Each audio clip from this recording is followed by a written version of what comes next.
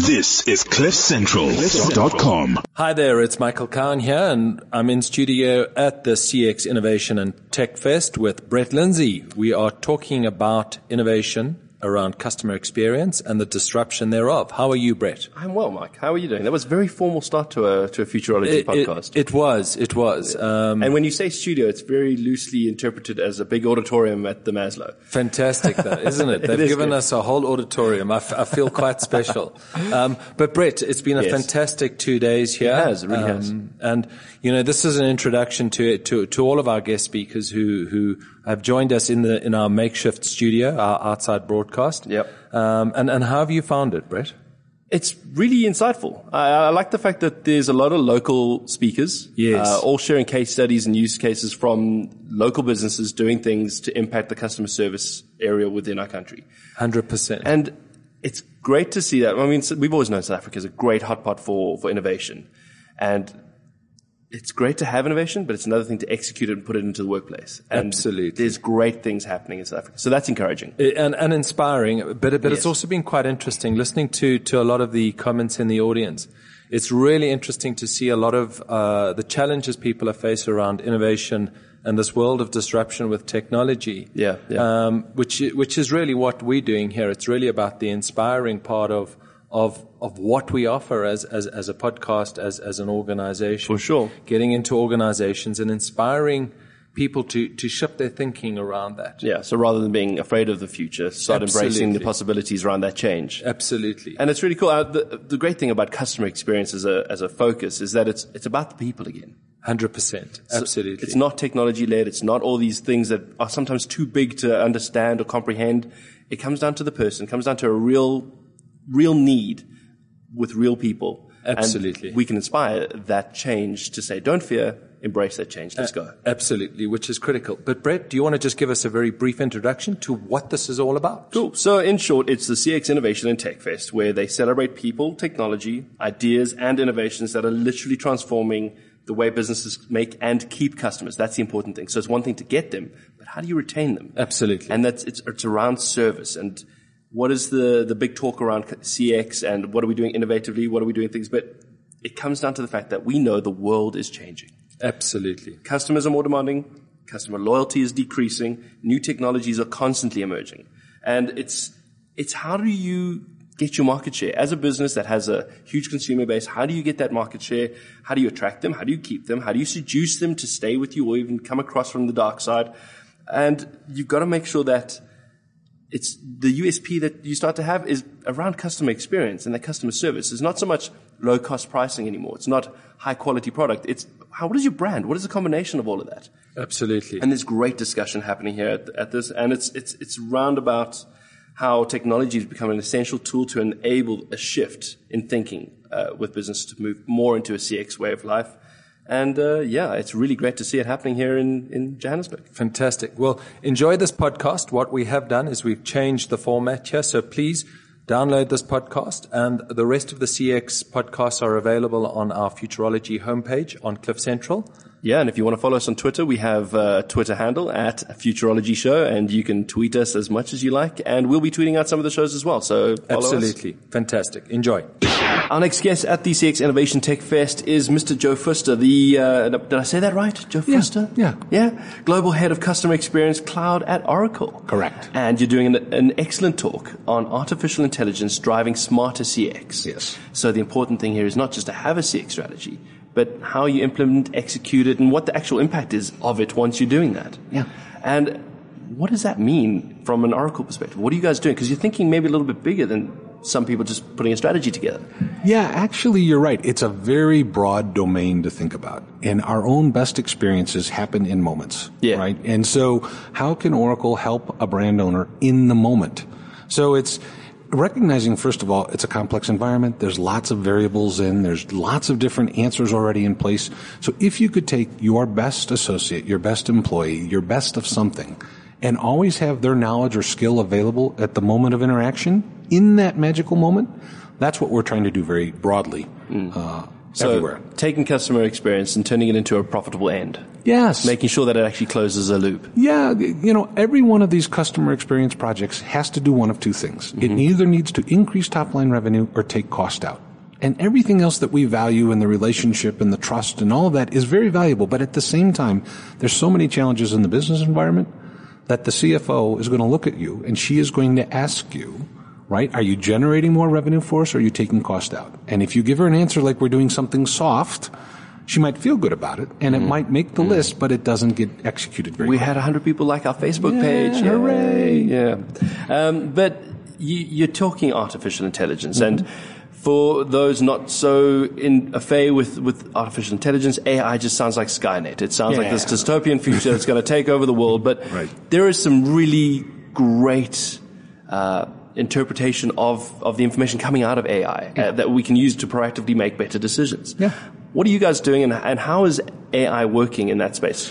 Well, let's start real quickly at just a notion of if we thought about a farm. And if a farmer worked very hard and had a big family and lots of kids to do a lot of manual labor, that was fine. And then came along the idea of working with a human and an animal.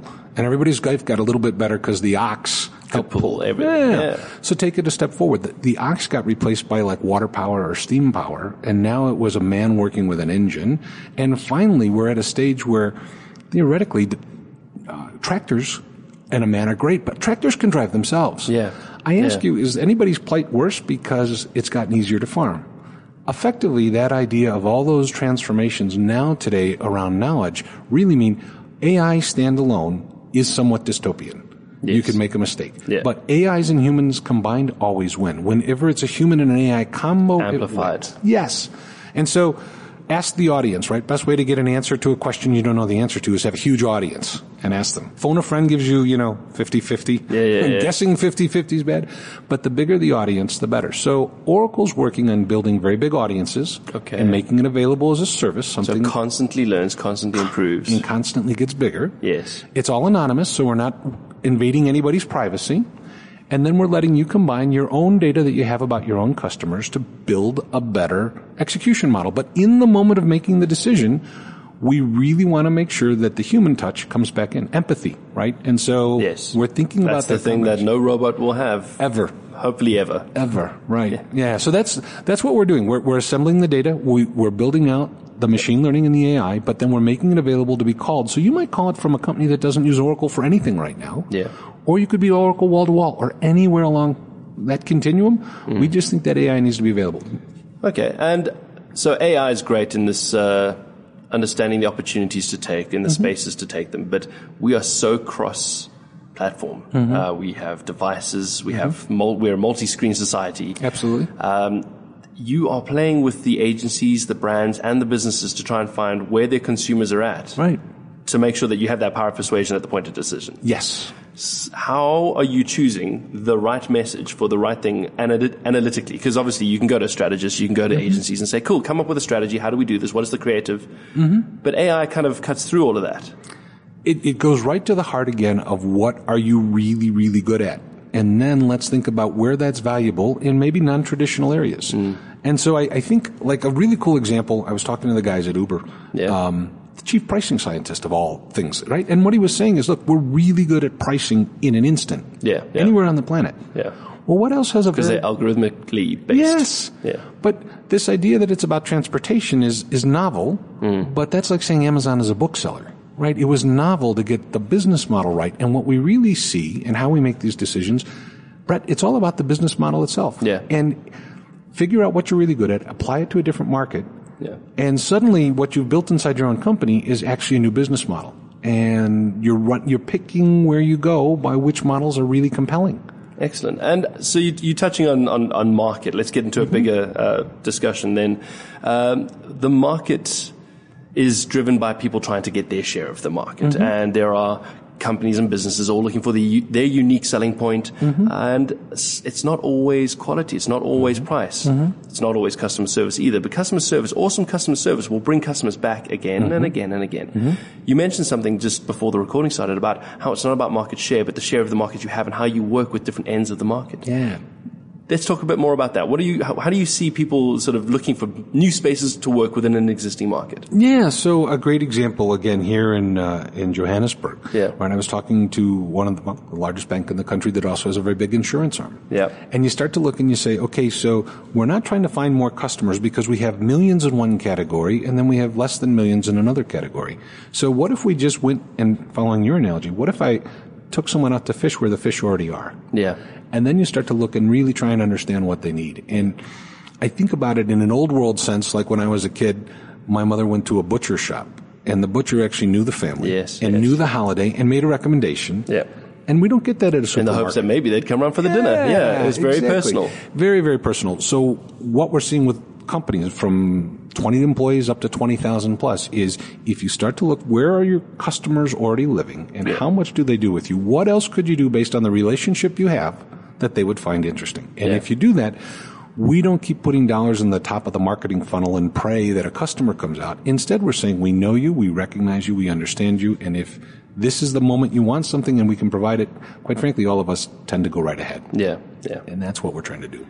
And it's not just, I mean, everybody's saying, well, the consumer's needs are changing. Sure, fair enough. But the business is changing as well. The business landscape, the world is changing. Yes. And with new technology comes new opportunities. And it's about not just saying, well, what worked for a 30-year-old 30 years ago is necessarily going to work for a 30-year-old today. And what are we doing about the 60-year-olds today? Mm-hmm. How do we cater for that market that grew up? Yeah.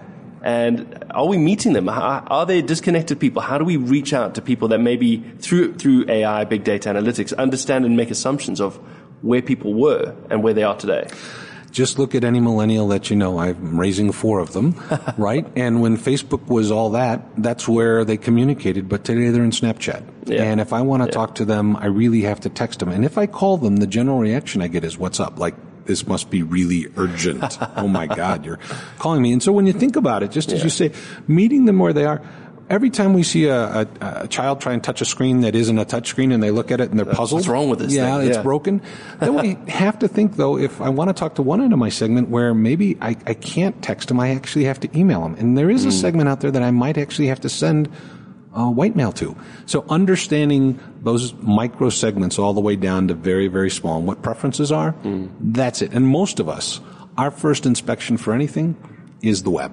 Yes. So we should be thinking about, I think Google likes to call it the 0 moment of truth. If in that 0 moment they can find you, great. And if you can't get found in the 0 moment, the real problem is it only takes like 2 more taps to be somewhere else. And so that's, I think, what everybody has to understand. Excellent. It's a bit of a rabbit hole, and I don't think we've got enough time to keep going down it. But thank you so much for your time today, talking about AI. And look forward to seeing what Oracle's doing. It's very exciting to see that you guys are you've got the Oracle Customer Experience Cloud Suite that offers great things to your clients. And you're typically, you are business to business. So you work with businesses closely. Yeah, we really are. And where we're continuing to grow now is in this whole business to consumer space. And then we're really kind of thinking business to any. So it might be business to business, business to consumer, but it could be models in the future that are consumer to consumer.